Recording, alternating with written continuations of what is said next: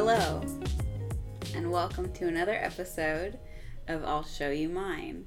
We're back again. Back at it again at Krispy Kreme. Smack. I'm Elise, and this is my husband James. Hello. And this is a podcast where I show him movies that he's never seen, and he has me play video games that I've never played. And it's my turn this week. Mm-hmm. And we're watching Chitty Chitty Bang Bang from 1968, a British musical adventure fantasy film starring Dick Van Dyke, Sally Ann Howes, and Lionel Jeffries. Now when I hear that, I groan. Which you may be right to do. It's a little wacky. It came 4 years after Mary Poppins, and actually the lead female role was originally offered to Julie Andrews, and she turned it down because she thought it was too similar to Mary Poppins. The role was too similar to Mary Poppins. So it's kind of got that same whimsical, childlike vibe to it, but I think it's a little bit more weird. Which makes it a little bit more interesting to me. I mean, Mary Poppins is a wonderful movie. I'm not saying that it's not interesting, but this is a 2.5 hour romp. Is there an intermission? There is an intermission. It sounds like the kind of thing that has an intermission. Yeah, like it definitely is that type of thing. It was directed by Ken Hughes and written by Ken Hughes and Roald Dahl. Mm-hmm. And it's loosely based on an Ian Fleming novel called Chitty Chitty Bang Bang, The Magical Car. Ian Fleming of James Bond. Yeah. Okay. And I think somebody who produced it was also involved with the James Bond movies. Huh. And I don't know if that's just because it's a small world in British filmmaking, or if these people all enjoyed Ian Fleming's stuff so much that they just wanted to keep making Ian Fleming things. Is this a Disney thing? It is not. It's British, so it doesn't have anything to do with Disney. Huh. There is a connection to Disney, though, because the music was by the Sherman Brothers, who did a lot of Disney scores. And they are the most prolific movie musical composers in film history. They, as a songwriting team, they've written more movie musical scores than any other songwriting team. That's Richard and Robert Sherman. Robert died in 2012, but Richard is still alive. Huh, wow. So some of the movies that they did were, I have that written down, they're probably one of their most famous songs, It's a Small World. And they did a lot of the Winnie the Pooh scores. Excellent. And they also did Mary Winnie Poppins. The Pooh. Yeah. They also did Mary Poppins. So. Okay. There's that connection. The plot of this is, it's set in the 1910s. It's about a British widower inventor and his children and his father. And the kids love this old race car, and they want their dad to buy it because the man who owns it is going to sell it for scrap, and they don't want to see it destroyed. So he comes up with a couple schemes to get the money to buy this car because he's poor. And one goes poorly and one unexpectedly succeeds. And so he gets the car and he does some invention type stuff to it. And that's where shit really goes off the rails. And then the movie, that's the first half of the movie, is all of the stuff where he's figuring out the car, trying to get the car for his kids. It's more realism in the first half, and the second half goes full-blown fantasy story. I feel like if this was made today, they just skip to the part where he gets the car. Yeah, probably. I mean, it had mixed reviews. It's not a movie that everybody loved. I think there's a lot of like really specific things that I remember about this movie. Me and my family used to watch it a lot, and I think we were just a big movie musical family. Like anything that had big musical numbers and bright colors and like Dick Van Dyke was in it, we were all about it. So that's kind of where my love of it comes from.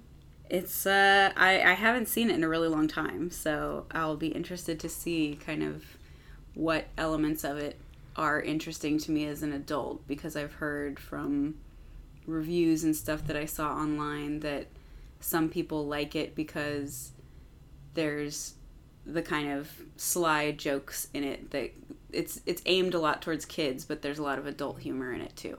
And a little tidbit I found is that Peter Jackson bought the original car at auction in 2011. So Peter Jackson owns Chitty Chitty Bang Bang. You think he's a fan, or is he just selling it for scrap? I think he's got to be a fan. Like, Sir Peter Jackson for $800,000. Wow. Which was lower than it was expected to sell for. It was expected to sell for like $2 million. But Jackson got a deal. I think my friend Marcello, a childhood friend, he liked this movie. I think I've seen at least some of it at his house. I just remember that it's a car that flies on inconceivable kite wings. Yeah, it's kind of a spoiler, but it's also like the main image of the car is the flying on the part poster. Of the car. Yeah, it's got like weird wings and like a weird little flap in the front. It does a bunch of things, and it's magical in the sense that you know that the main character's name is Caractacus Potts. So I didn't mention that. Caractacus. Caractacus Potts. Wow. And so you know that he made adjustments to the car, but as the movie goes on, it seems like the car does things that he didn't do, or like that it has a mind of its own, so it does things when something needs to happen that is like, oh my goodness, this Chitty's alive or something. So sounds like Flubber and Herbie the Love Bug kind of came from this. You know what? I thinking about this, we might as well watch Mary Poppins too, because I barely remember that. I know I've seen that, but maybe once, maybe twice. All right. I mean, I have feelings about Mary Poppins too, but maybe we'll just catch that later this weekend. Just catch you up on all the... 2 in 1 weekend? Mary Poppins isn't this long. Okay. And it's better, probably. But this is also a good film. I won't say that it's bad. I think that it's well done.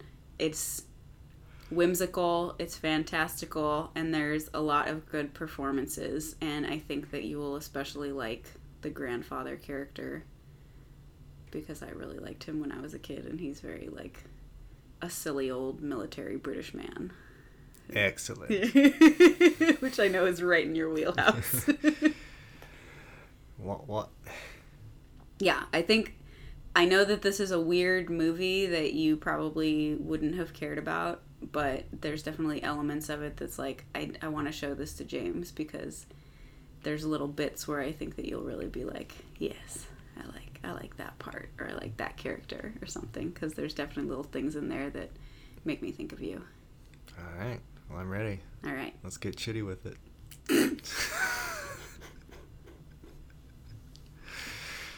Okay.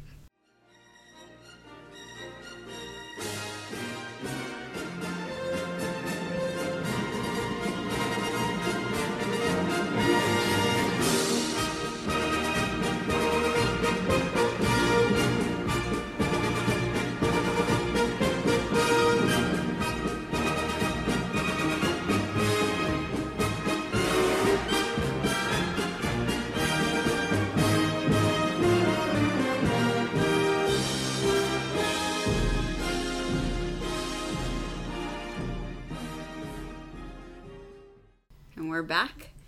We just watched Chitty Chitty Bang Bang. Chitty Epic. Chitty. Fucking bang. Bang. What'd you think? I liked it. It was cute and silly. And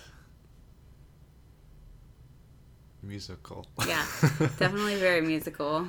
I noticed this time how it follows the rules of a musical in the sense of like characters just burst into song and everybody automatically knows the words of the song and they jump into dance routines pretty easily, even if it's not necessarily realistic. It's just a fun musical. Yeah, it was very cool. A lot of fun characters and silly moments, and some songs were better than others, but yeah, overall I had a lot of fun with it. Yeah, there's the one song, Truly's like I'm in love with a man song that I told you during it is my dad would call the snack bar song. Yeah. Where people would get up to use the bathroom or get some snacks or something because it's just like, oh, well, this is a dead moment in the plot. It's like the Charlie song in Charlie and the Chocolate Factory. Yeah, totally. What's that one called? Cheer Up Charlie. Cheer Up Charlie. Yeah. So. I also noticed this time, I don't know if you had any notes about the acting, but the kids are pretty cute, but also very young kids that are obviously just kind of like yelling their lines or staring vacantly off into a direction. I did very, very much notice that. I saw on IMDb in one of the trivia sections that apparently Ken Hughes was not very good at directing kids, so he basically just didn't. And it was up to Dick Van Dyke and Sally Ann Ho's house to like wrangle the kids and keep them entertained and like help them do their lines and stuff, because the director was just like, I don't know, kids. Just treating them like adults. Yeah. Yeah, the kids were these like little cherubic faces that spouted their lines and blinked a lot. Yeah. They're very blonde. Yeah. Very little cute kids that just like are there to be adorable children.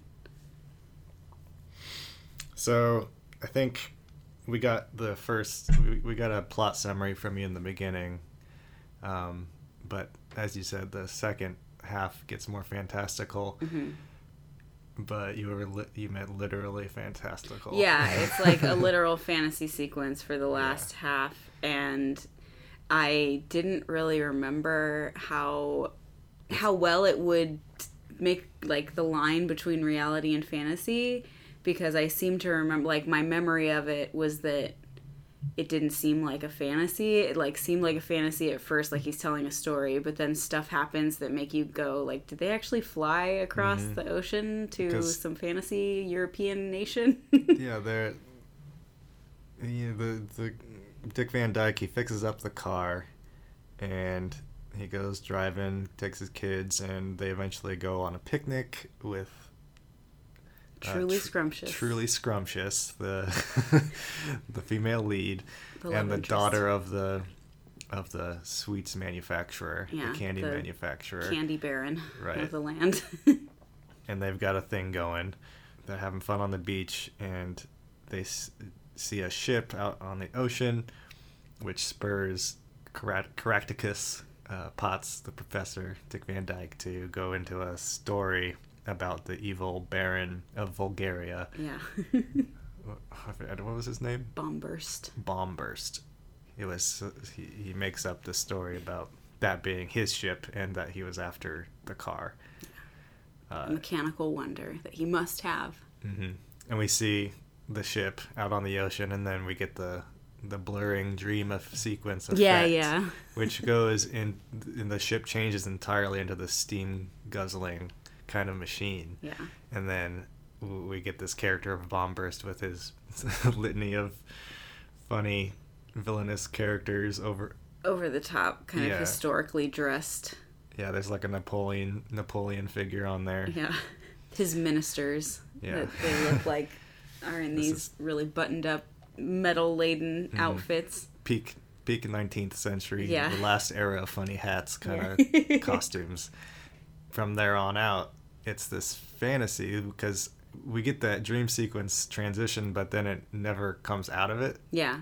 And I was wondering, like, is this all still the story? Yeah, and I was wondering that, like, as I was watching it, because I didn't really remember how it ended, and I was like, okay, this whole thing is the story. It's definitely this whole thing is the story. But then I'm watching it, and I'm like, but does that mean that part of the story is them dropping Truly Scrumptious off and her singing that song about I'm in love with Caractacus spots? Because that happens within that space. Like, true. Yeah, like, it seems like the story ends because they leave the beach. Yeah, like they leave the beach. They go and they're getting chased by the ship, and Chitty Bang Bang starts floating, and they zip around on the ocean, getting away from the ship, and then they get cool, back on. Yeah, that was a cool sequence. They must have built that boat that looked like a car. With that looked like a hovercraft. Yeah, it's got like a big flotation device underneath it that the wheels pop up, and it's got like a cool design on it. And they evade the ship and escape. Yeah, and they drive away, and the two spies follow them and try to catch them, but they don't catch them. Instead, they grab his dad. Yeah, Lord Scrumptious. The guy you were talking about. No, not Lord Scrumptious. Oh, they grab him at first in his car, but then he yells at them. There's so many little interstitials and stuff in this movie. But they grab Mr. Potts, Senior Potts. Yeah. And you're right, I do love him. He was definitely the character that I was like, James needs to see this movie. Because he's like the consummate British soldier. Yeah. You can, as soon as I saw him in his soldier outfit, I was like, oh, this guy's like fought in India. And which it's just it's a hard I love that archetype of the British soldier, but I hate everything he really represents. The colonials. Yeah. It's like, oh man, I don't want to like him. But yeah, literally the first thing that you see of him is Truly Scrumptious is pulling up, and he's like walking past in his full getup, and is like, I would stop to chat, but I'm off to India to see the Maharaja. Like, is off screen in a second. Yeah. And it's just like, I felt you lift up. Like, oh, this movie just got interesting. And he does this, like, funny little shuffle into has this, like, little hut that's also a chicken coop. Yeah. I don't know. At first I thought it was an outhouse. It like could be. He's going into the shitter. Yeah.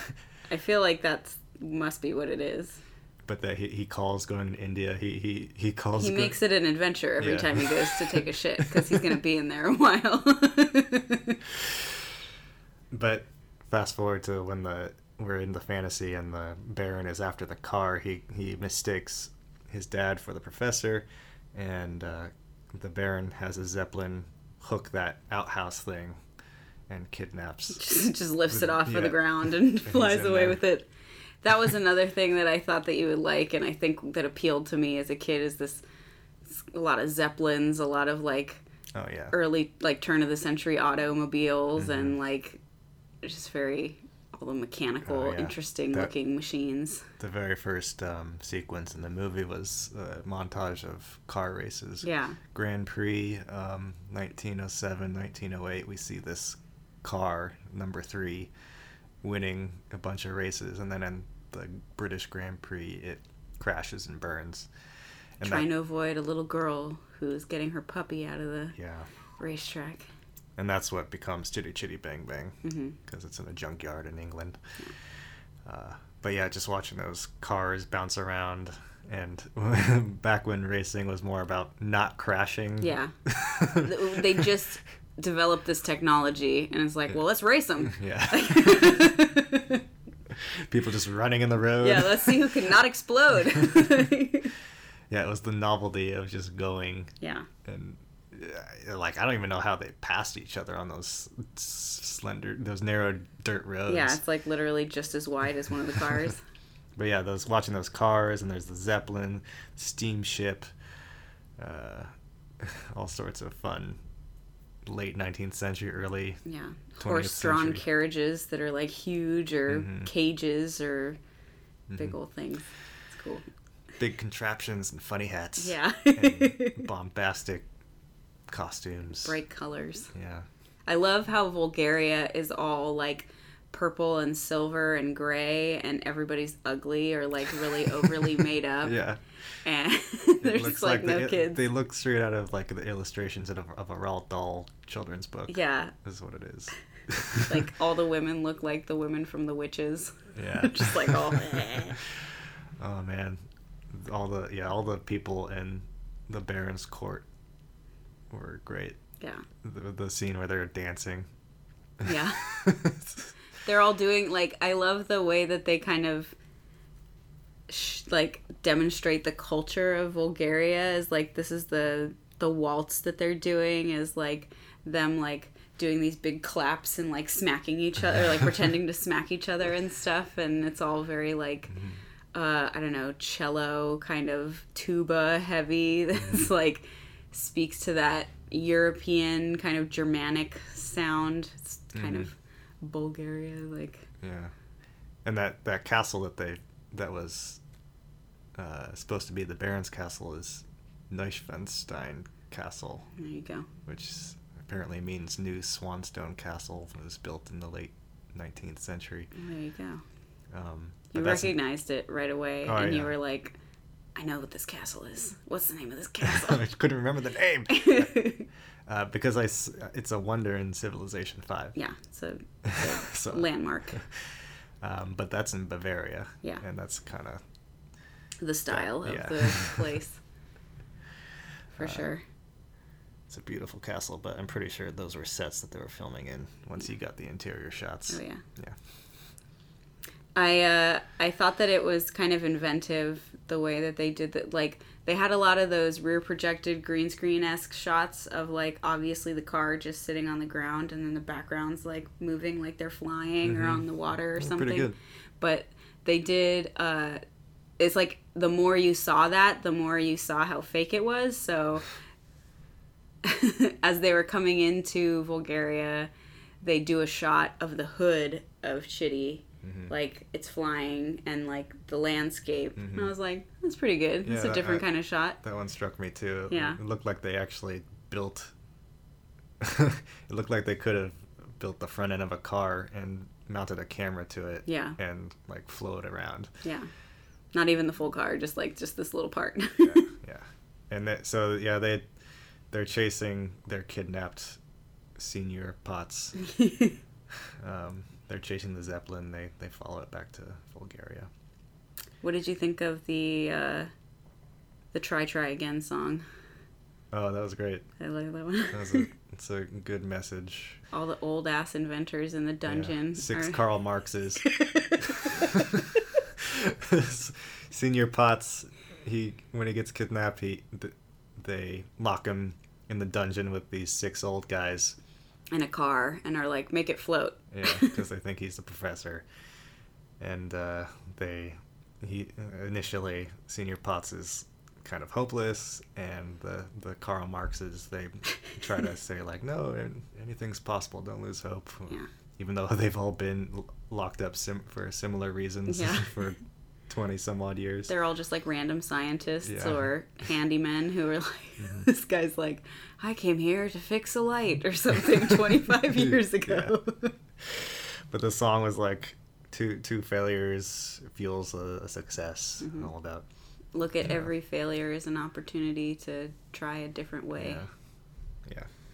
Up from the ashes, grow the roses of success. The roses of success. I couldn't get a lot of the lyrics. I always have a problem with lyrics as it is, but I feel like the sound mixing in this movie or this copy wasn't that great. I mean, it's about as good as you're gonna get. I think it's just a tendency of movies of this era where they would do the soundtrack with, like, you know, the full band and everything and have that as a recording, and then they would play that instead and have them lip sync the songs. But even the dialogue, especially with the Bulgarians, because of their accents, I couldn't hear, and they're always talking over each other. Yeah, like the British people are talking in this really rapid kind of almost Cockney or something, their accent, and then the Bulgarians are doing this really heavy-handed European, like vague European accent. We haven't really talked much about the first half.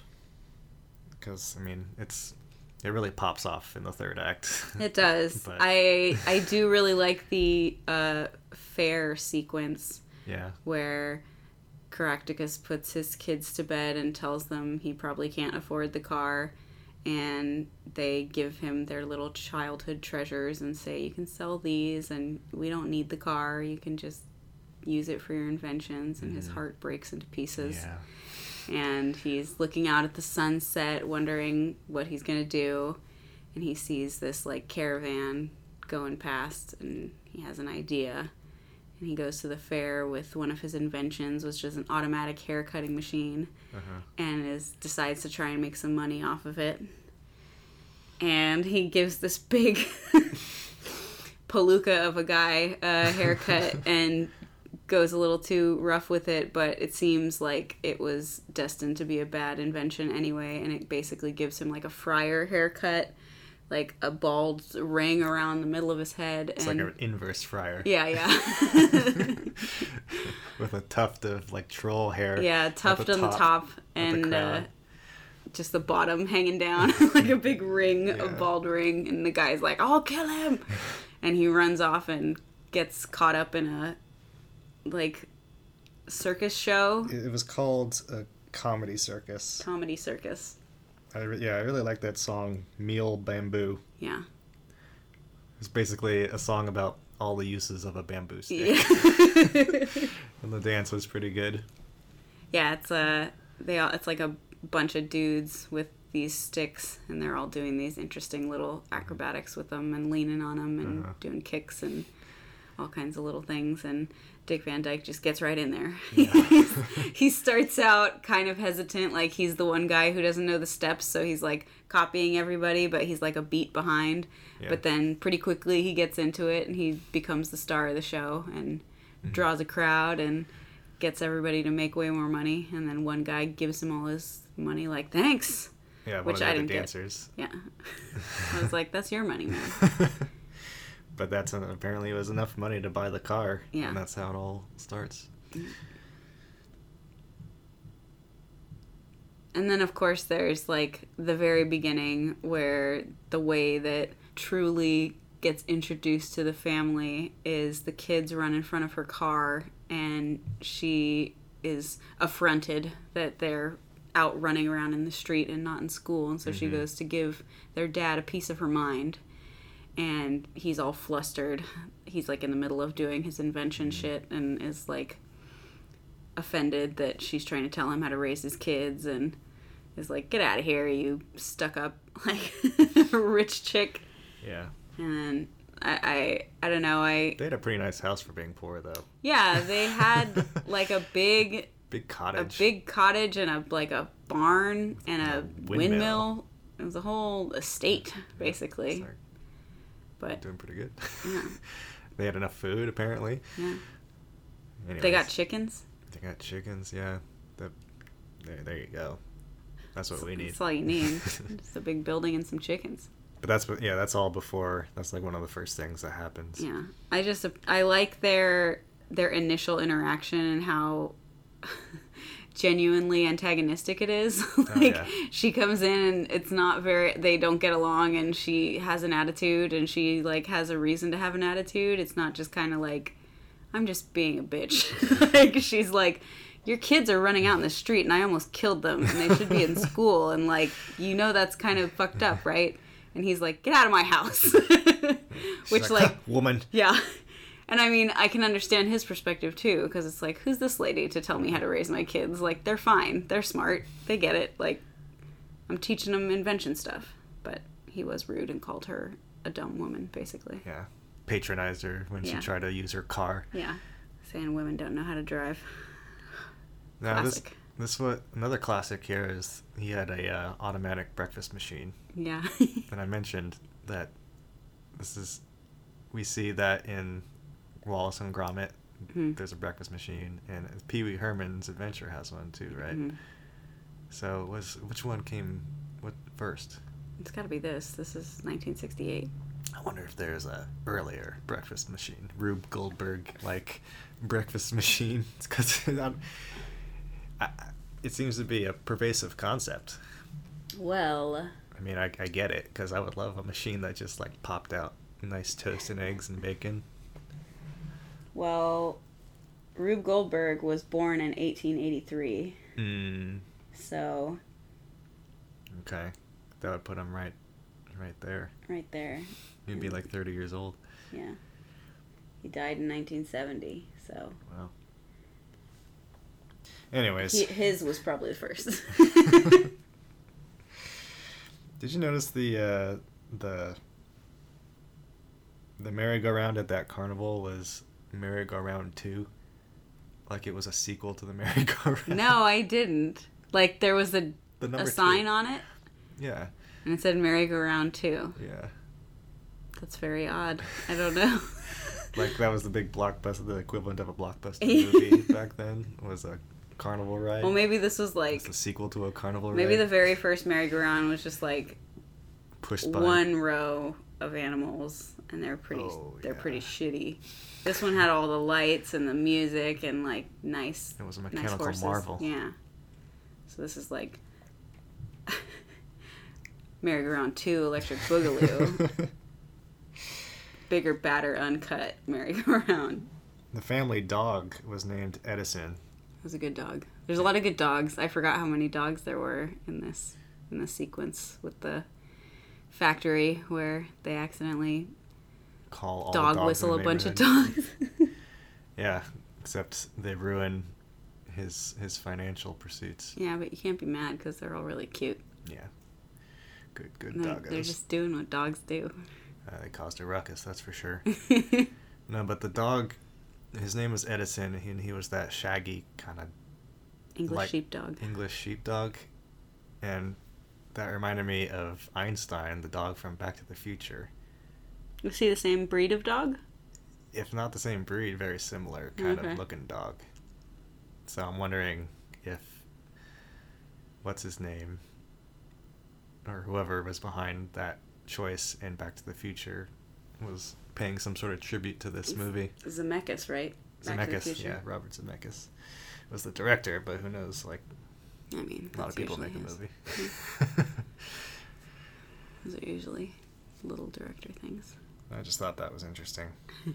So, yeah, after the circus and he buys the car and he fixes it up after many, many days spending it alone with the car. Yeah, in the barn. montage of him like locking himself in the garage and working day and night on it, and then busts it out and it's brand spanking new, beautiful. It was really pretty. Chitty chitty bang bang. It's beautiful. It has he made the carriage out of an old boat or something. Yeah. But it's all polished and gold and shiny. Where do you get all those parts? I don't know. Well, we see him dismantling the flue of his fireplace. Yeah. At one point. So. That seems like it would be like the hood. Yeah, maybe. And the boat is definitely like he brings a boat into the barn from somewhere, and that's like the body of the car, or at least the seating. But it wasn't a wooden boat. It was like a tin or aluminum boat or something. I think it was wood, because Was it? Because the car itself, that part is wood, Yeah. and I think he's like mind the woodwork when the kids are coming in, and it looked like a wooden boat, just maybe like it was a very well-made wooden boat.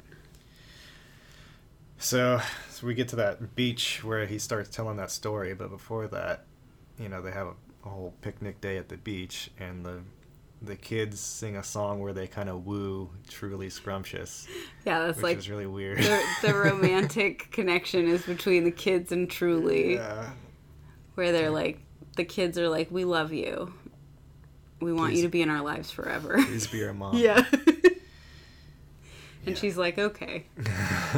I will. I love you guys too. And the scene when they're having the beach montage where they're having fun has this weird cinematography where it reminded me of like a Vine, or it had some of those quick zoom ins. Really, really quick zooms and cuts. Yeah. Yeah. It's like, did a millennial go back and direct this scene? And they got the wacky, like, happy beach day music that's like, da-na-na, da-na-na, da-na-na, da-na-na, just like... Yeah, it felt really out of place, but whatever. They're having a good time. I'm sure that kind of cinematography didn't have the comedic connotation that it does nowadays. It's just a fun day. Yeah. What'd you think of some of the side characters in Bulgaria? Like the toy maker and the child catcher and Toy maker, whatever. He was okay. But the kid catcher. Holy shit. At first, okay, when you said before that there was a villain that a kid would think was scary, I thought, oh, it must be the Baron. But he's like this blustering old fat guy. Yeah. And I was like, he doesn't seem that scary. But then they introduced the kid catcher because in Bulgaria, kids are illegal because, the Baroness doesn't like kids? She's, like, scared of them or she doesn't like them. The Yeah. Baroness hates children, so she has outlawed them. The Baroness was hot, by the way. Yeah, okay, we'll come back to that, but, like, go ahead with the child catcher. Yeah, that guy, holy shit. He's got, like, a big fake nose. Oh, yeah. And Which is he meant talks to... with an underbite. Yeah. Like, this guy was really hamming it up, this actor. Yeah. His name is Robert Helpman. He's got this, like,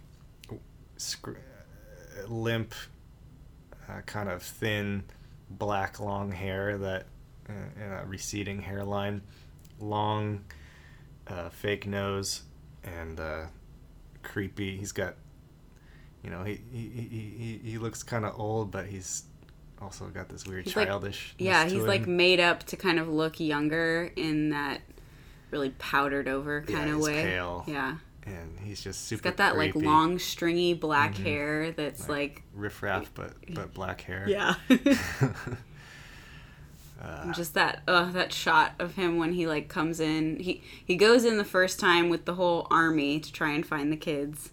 Tries to sniff them out at the toy maker's place, and they're hiding. Because we should explain when the family chases the Baron and Potts Senior to Bulgaria, they get shot at from the castle, so they have to land, and they end up in the village. And the Baroness saw that they had kids in the car, and so she's like, they have children, and so she sends the child catcher after them too. And there's this toy maker in a town with no kids, wink.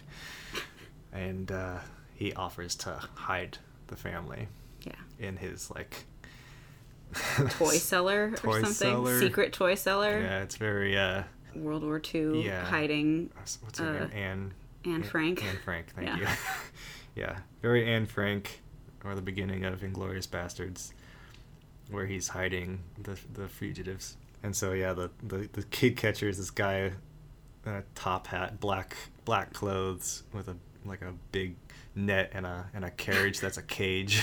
He's like carrying around a hook for some reason. That I guess he's gonna grab the kids with the hook. Yeah, that'd be useful if you had to catch kids.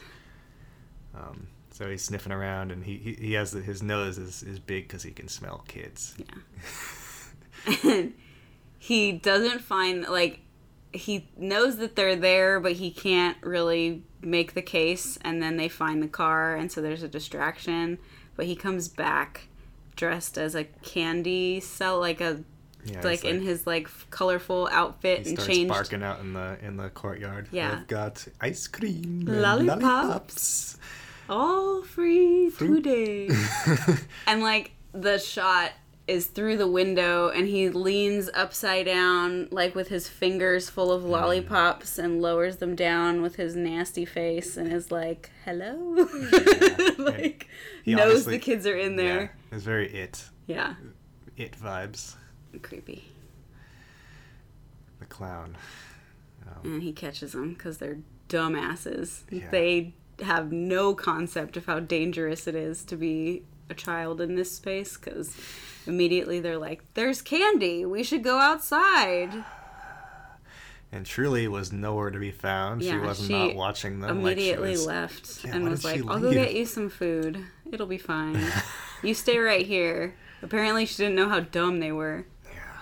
And apparently there's a huge grate that looks right into the Yeah. secret basement. Yeah. A big old window you can look right into. Then it makes direct eye contact with the kids. Yeah, that was super creepy. And then lures them into his big caged carriage that's dressed up like a thing. And he's like, there's ice cream in there, go in there. And then they go in and he closes it up immediately and all the stuff falls off and he's like, like right away. Yeah, I love it. Yeah. But yeah, he was creepy as all hell. Mm-hmm. I'm gonna have nightmares tonight. But let's get back to the Baroness being hot. Oh yeah. Because I definitely thought that she was pretty when I was a kid, and I thought it was dumb that they said that she was ugly just because she doesn't like kids, because I was like, obviously she's not ugly. You guys are stupid. And there's this whole, like, joke where the Baron wants to kill her. Yeah. Like, every chance he gets, he is, like, talking about how, what it's like, she comes out when they get the car and she's like, oh, wait for me, I want to come in the car. And he like says to Potts Sr., like, oh, every time I try to have a good time, she shows up. Mm-hmm. And he seems to have this resentment of her. Yeah. And like tries to shoot her down when she gets shot up in the air and is like floating in her dress. And it's like, they all get in the car and Potts is supposed to make it fly, but he doesn't know what he's doing, so he pushes a button and it turns out to be an ejector seat that shoots her in the backseat up into the air. But her big dress poofs out and turns into a parachute. Like Princess Peach. Yeah. And so the Baron is like, I'll get you down with his big, like... He takes out a rifle. A rifle, and is like whispering to himself, like, oh, I'll get you. Like, I've been waiting 20 years for this.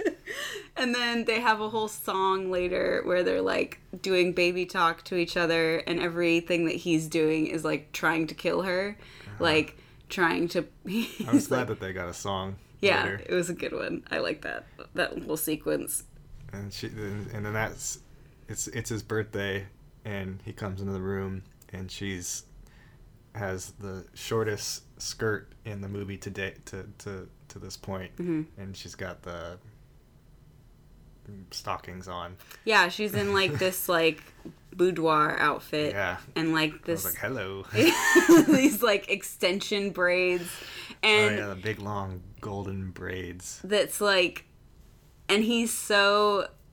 I just don't know why he hates her, because she really likes him. She's really like loving and kind to him, and really seems to... It doesn't seem to be fake. She seems to actually love him and like to do things for him, and she loves getting him presents and doing all these things for him.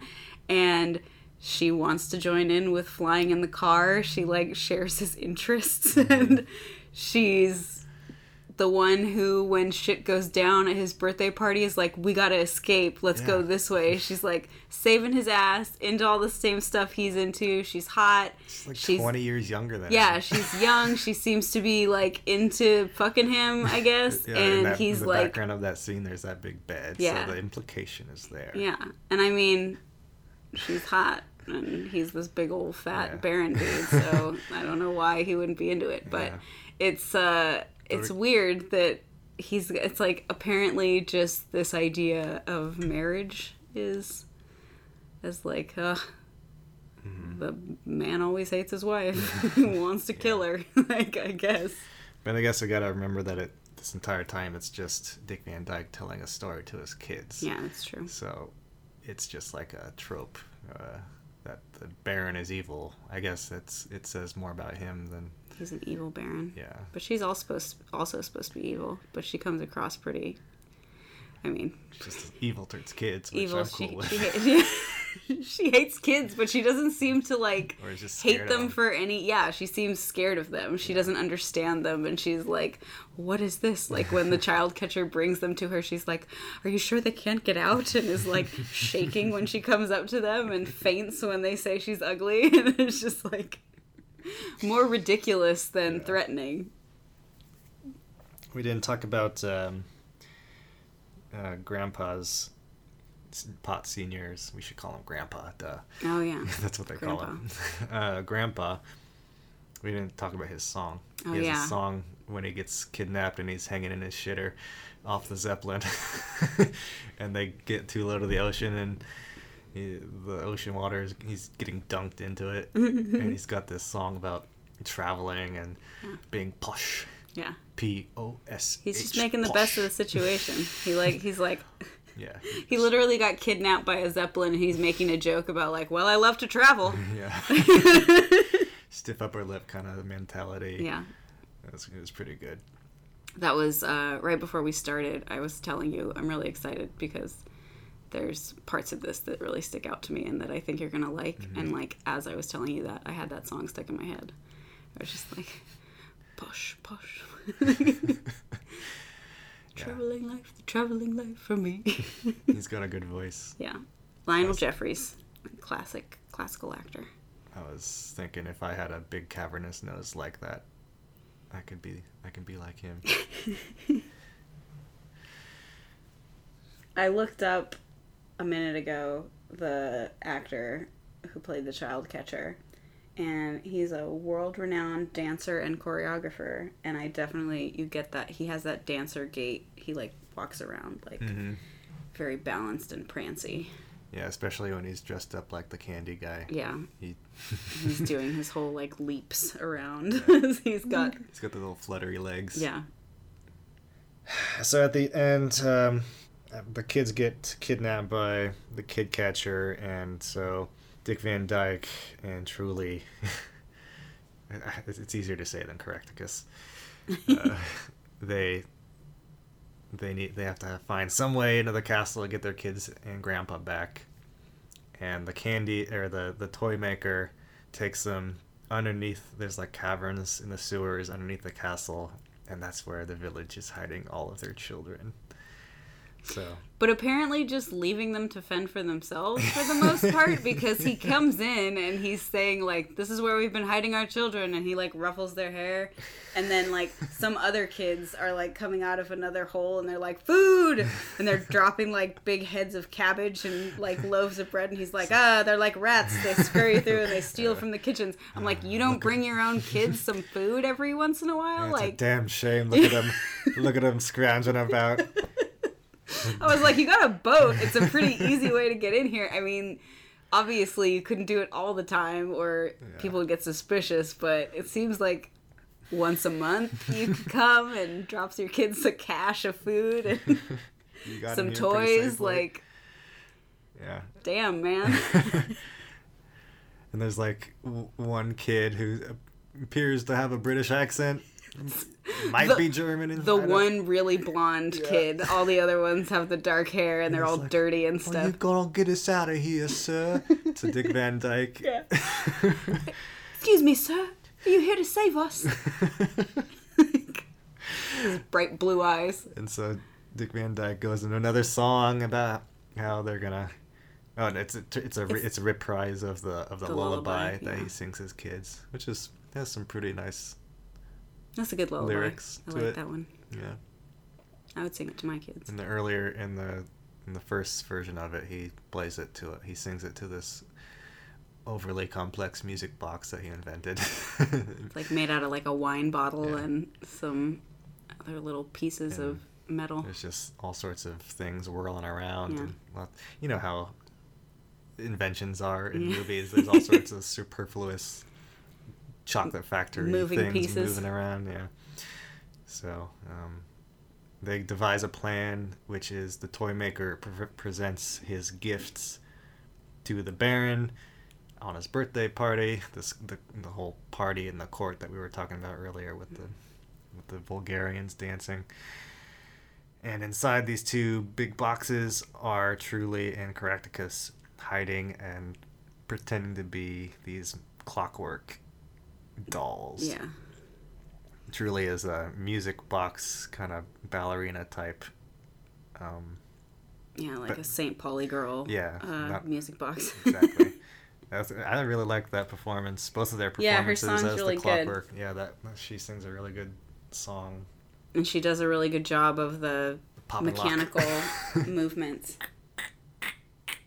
And Caractacus's performance is good too. He must be on wires or something. Yeah, I saw him. I was looking for him. Yeah, there's those parts where he's kind of like falling over and leans way back, but comes back upright. He's like a big rag doll. Mm-hmm. Which, again, it's seems suspension less of disbelief. Yeah. There's no way less mechanical. There's no way a toy maker made these fully autonomous things that With- look so lifelike. that have skin. Yeah, that's good. They do. Yeah, they both get a song each, and they actually kind of song and dance each, and they kind of hook up a little bit. They have a little hint of romance together at the end, which kind of gives away their humanity. And the Baron kind of suspects this, and he goes up and checks on him, and even getting close up, he's not entirely convinced. It seems like he suspects, and then, or maybe he doesn't. He just goes, wait, and goes and looks at him, and then he's like, all right, it's fine, these are dolls.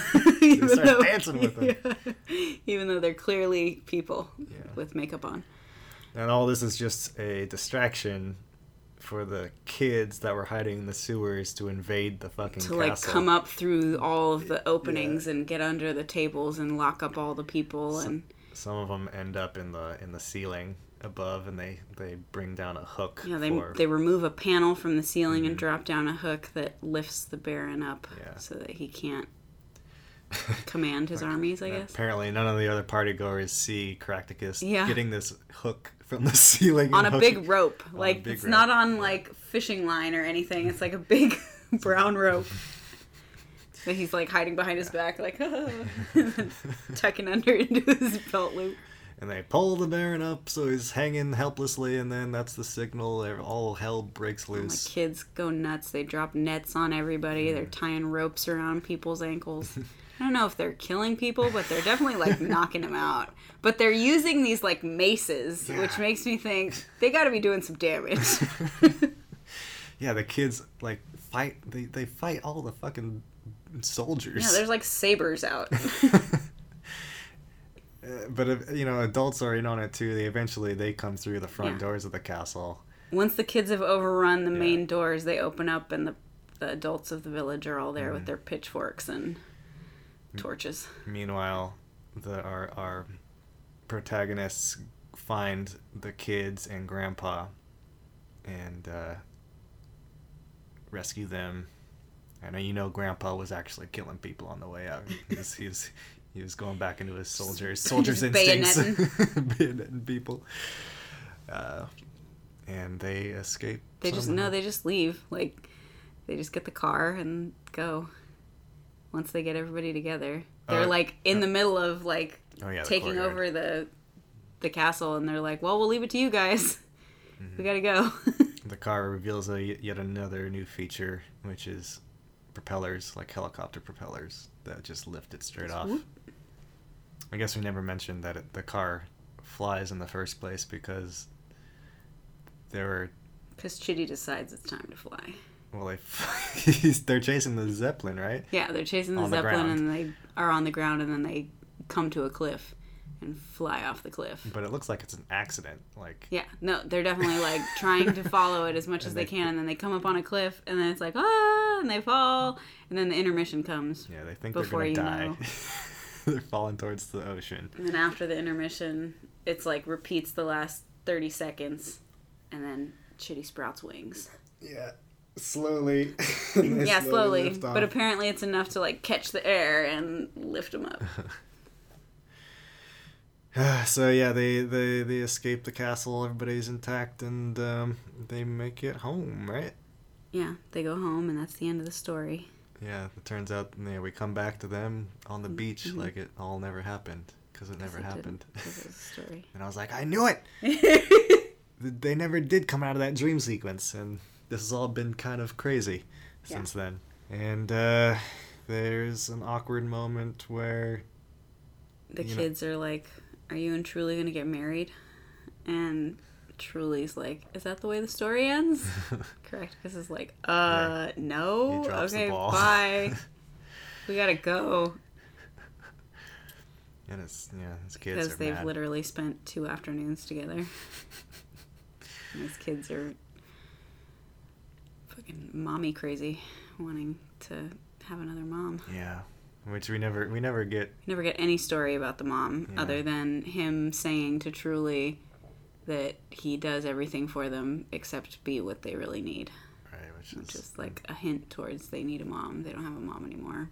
it's all wrapped up nicely with a bow, because it turns out that the Candy Baron, Lord Scrumptious. Lord Scrumptious, is Grandpa's old brigadier, and they're old mates, and the candy that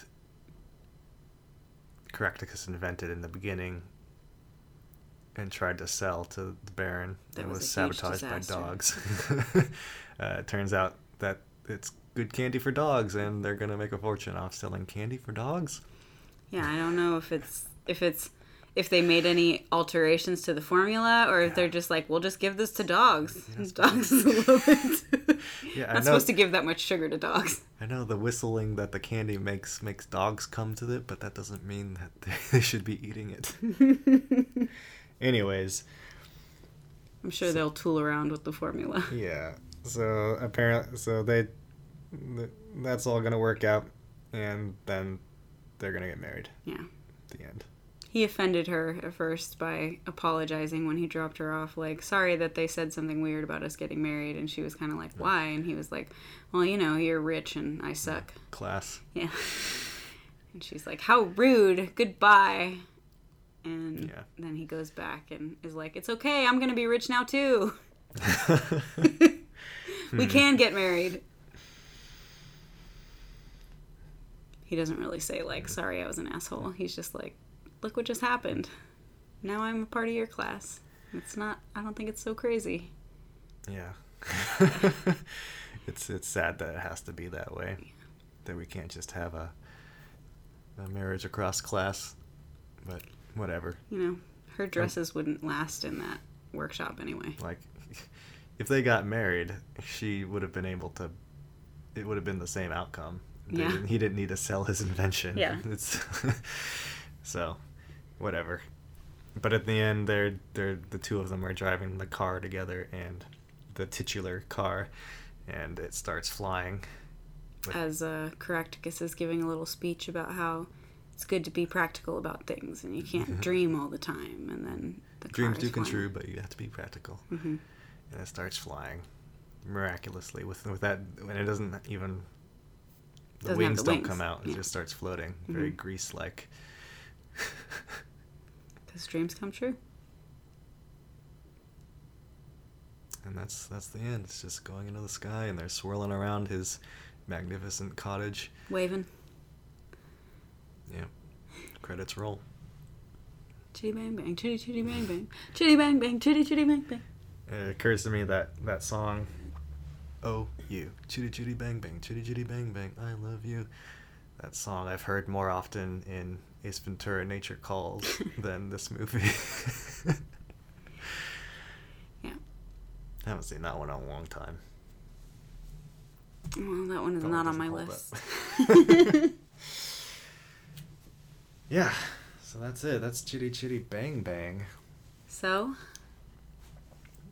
are you in or are you out? I'm on board. I'm in. Hell yeah. I liked it.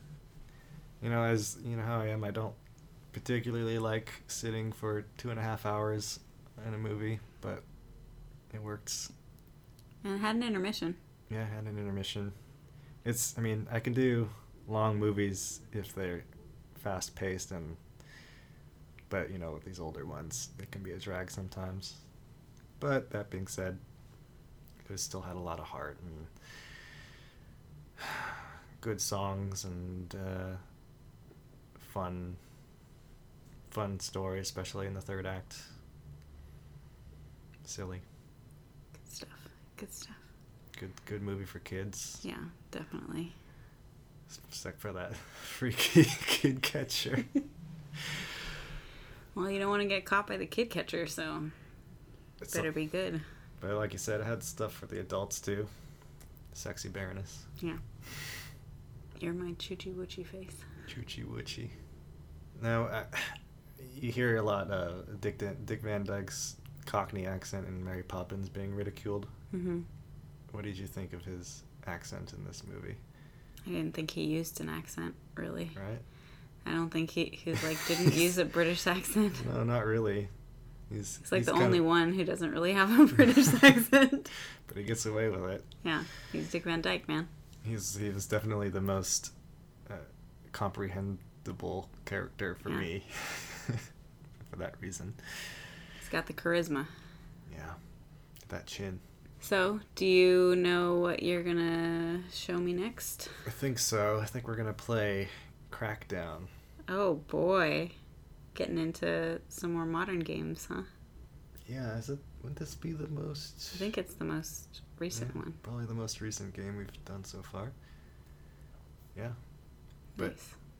do you have any concept of what it is? That's, I played a little bit of it. I didn't play, enough of a campaign to really get a taste for it, but I played, like, one mission on it. You're, like, a cop Yeah, in this like this futuristic city, or you got superpowers, and there's other people that have superpowers, and it's like a GTA-esque game from the perspective of the law enforcers with superpowers. Yeah.